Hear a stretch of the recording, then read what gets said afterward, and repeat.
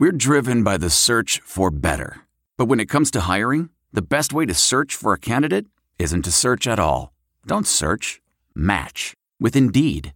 Leveraging over 140 million qualifications and preferences every day, Indeed's matching engine is constantly learning from your preferences. So the more you use Indeed, the better it gets. And listeners of this show will get a $75 sponsored job credit to get your jobs more visibility at Indeed.com/match. Just go to Indeed.com/match right now and support our show by saying you heard about Indeed on this podcast. Indeed.com/match. Terms and conditions apply. Need to hire? You need Indeed. Saints Happy Hour needs your support so we can keep giving you the Saints coverage you love. Become a patron to help us keep giving you the best daily Saints podcast on earth. Supporting Saints Happy Hour gives you the best Saints podcast every day without any stupid ads or promos like this one. And patrons also get access to our private Discord channel where you can talk Saints 24/7, early access to podcast episodes, our world-famous booze bundle with 4 amazing swag items. So do it. Go to saintshappyhour.com and sign up today. That's saintshappyhour.com. G'day, it's Stevic from 12 Ninja here. And look, if you like American football, you should check out Saints Happy Hour podcast. I personally know all about American football, other than it's a bunch of massive blokes wearing spandex, shoulder pads and helmets, running around with throwing a football. In Australia, you don't throw footballs. You punch it or you kick it. And there's no protection. They're all naked. And there's sharks and crocodiles fired out of cannons onto the field, and we all stand around and drink blood watching it. But if American football's your thing, you know what to do. Saints Happy Hour podcast. Stick it in your ear hole. All right, everybody, welcome to another edition of Saints Happy Hour podcast. This episode is free. If you don't support Saints Happy Hour, go to saintshappyhour.com, become a patron, get the podcast every single day. We're going to have breaking news. The Saints have a crazy offseason that's just beginning. You want to be plugged in. You want access to our Discord channel where me and Andrew are talking Saints 24/7. Support the freaking show, please.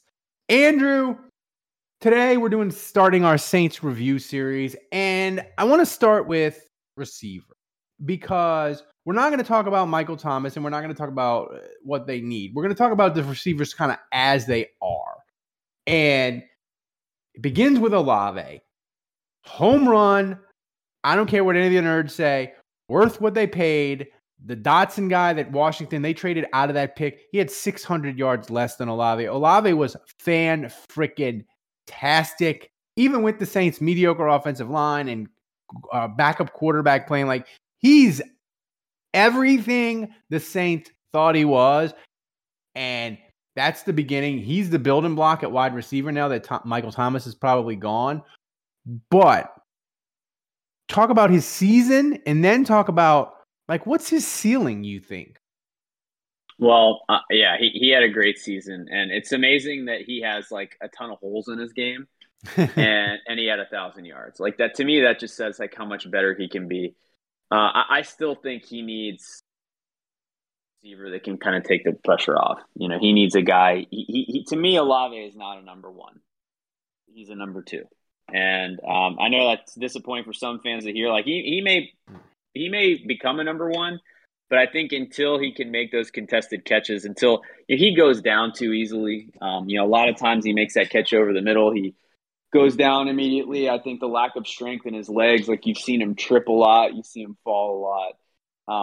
Anytime there's kind of a contested throw, like, he struggles to make that 50-50 catch. So, I get Lance Moore vibes from him. And Lance Moore is a great receiver. Lance Moore had 1,000-yard seasons. He was never a number one guy.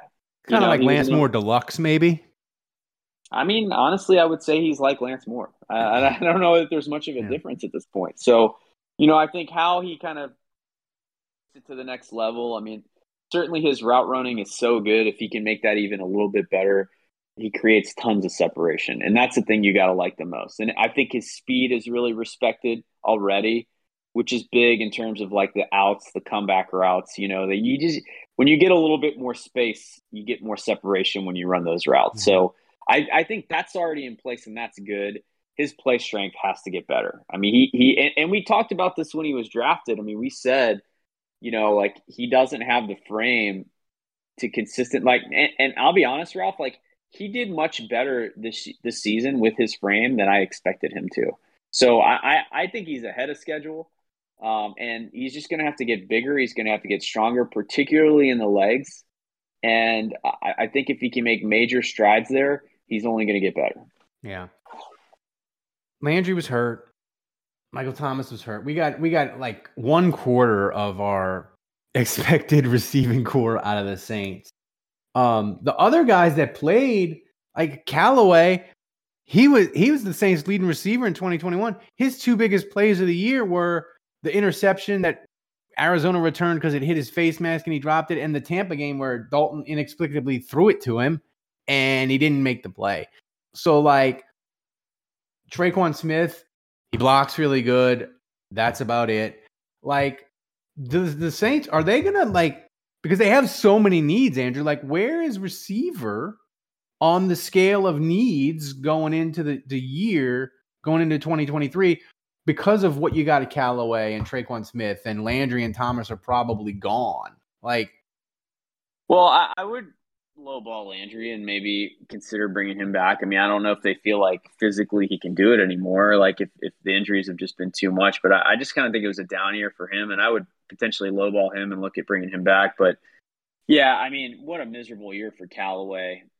What a miserable year for Tre'Quan. And I think, and even Kirkwood, I would throw him in there, and Kevin White. Like, these are these old relics, like guys that know the playbook and, have stuck around maybe longer than they should. And it just feels tired and it feels comfortable because it's like they know those guys, and it's like they got to revamp that room. Podcast ads are the worst, right? Everyone hates them. You can get Saints Happy Hour ad-free by becoming a patron. That's right. Patrons get access to every show ad-free. No ads ever. You also get Breaking Saints News podcast, Saints player grades, early access to shows, and behind-the-scenes access. Plus, you get access to our Discord channel where you can talk Saints 24/7 in private with other Saints Happy Hour listeners. And you get our world-famous booze bundle with 4 swag items. Amazing. So sign up and never have to suffer through another ad again. Go to saintshappyhour.com. That's saintshappyhour.com and sign up today.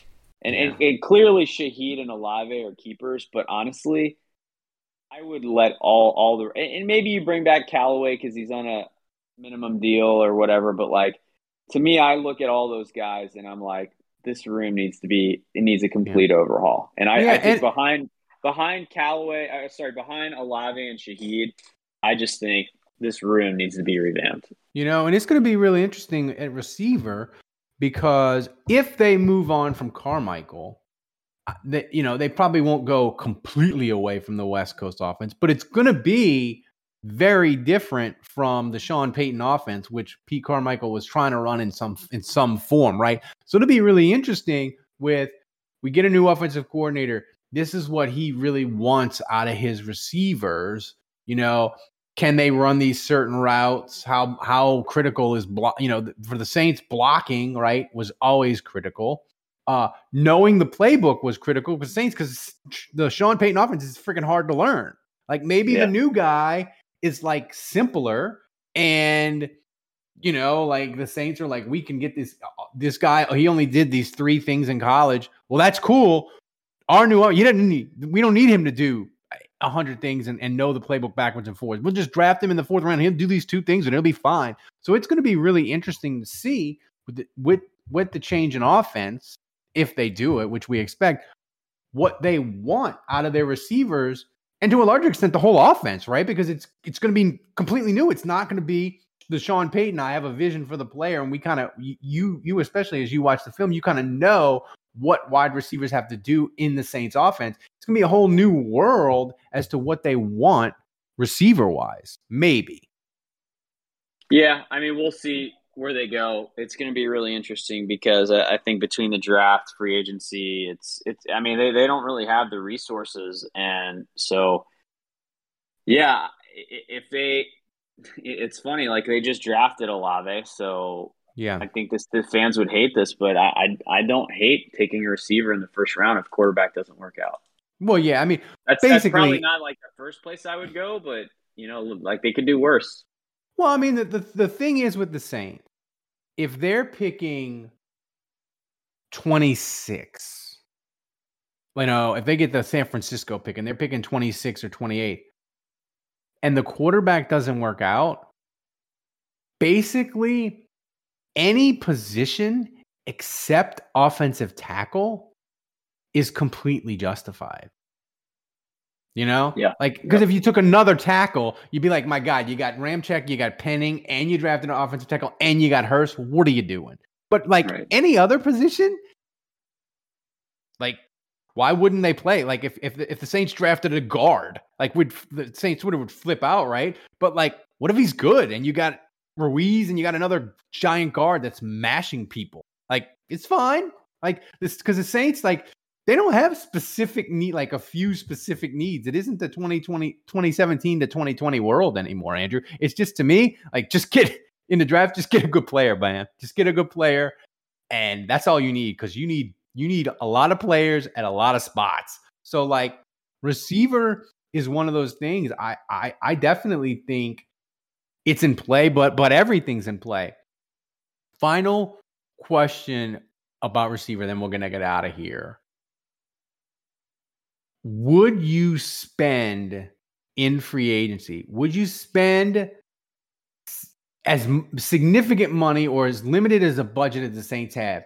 How important do you think it is to get a veteran contested catch guy? Because we know they can't fill everything because they have limited salary cap and limited draft capital. So you got to prioritize. How high a priority do you think it is, contested catch guy at receiver?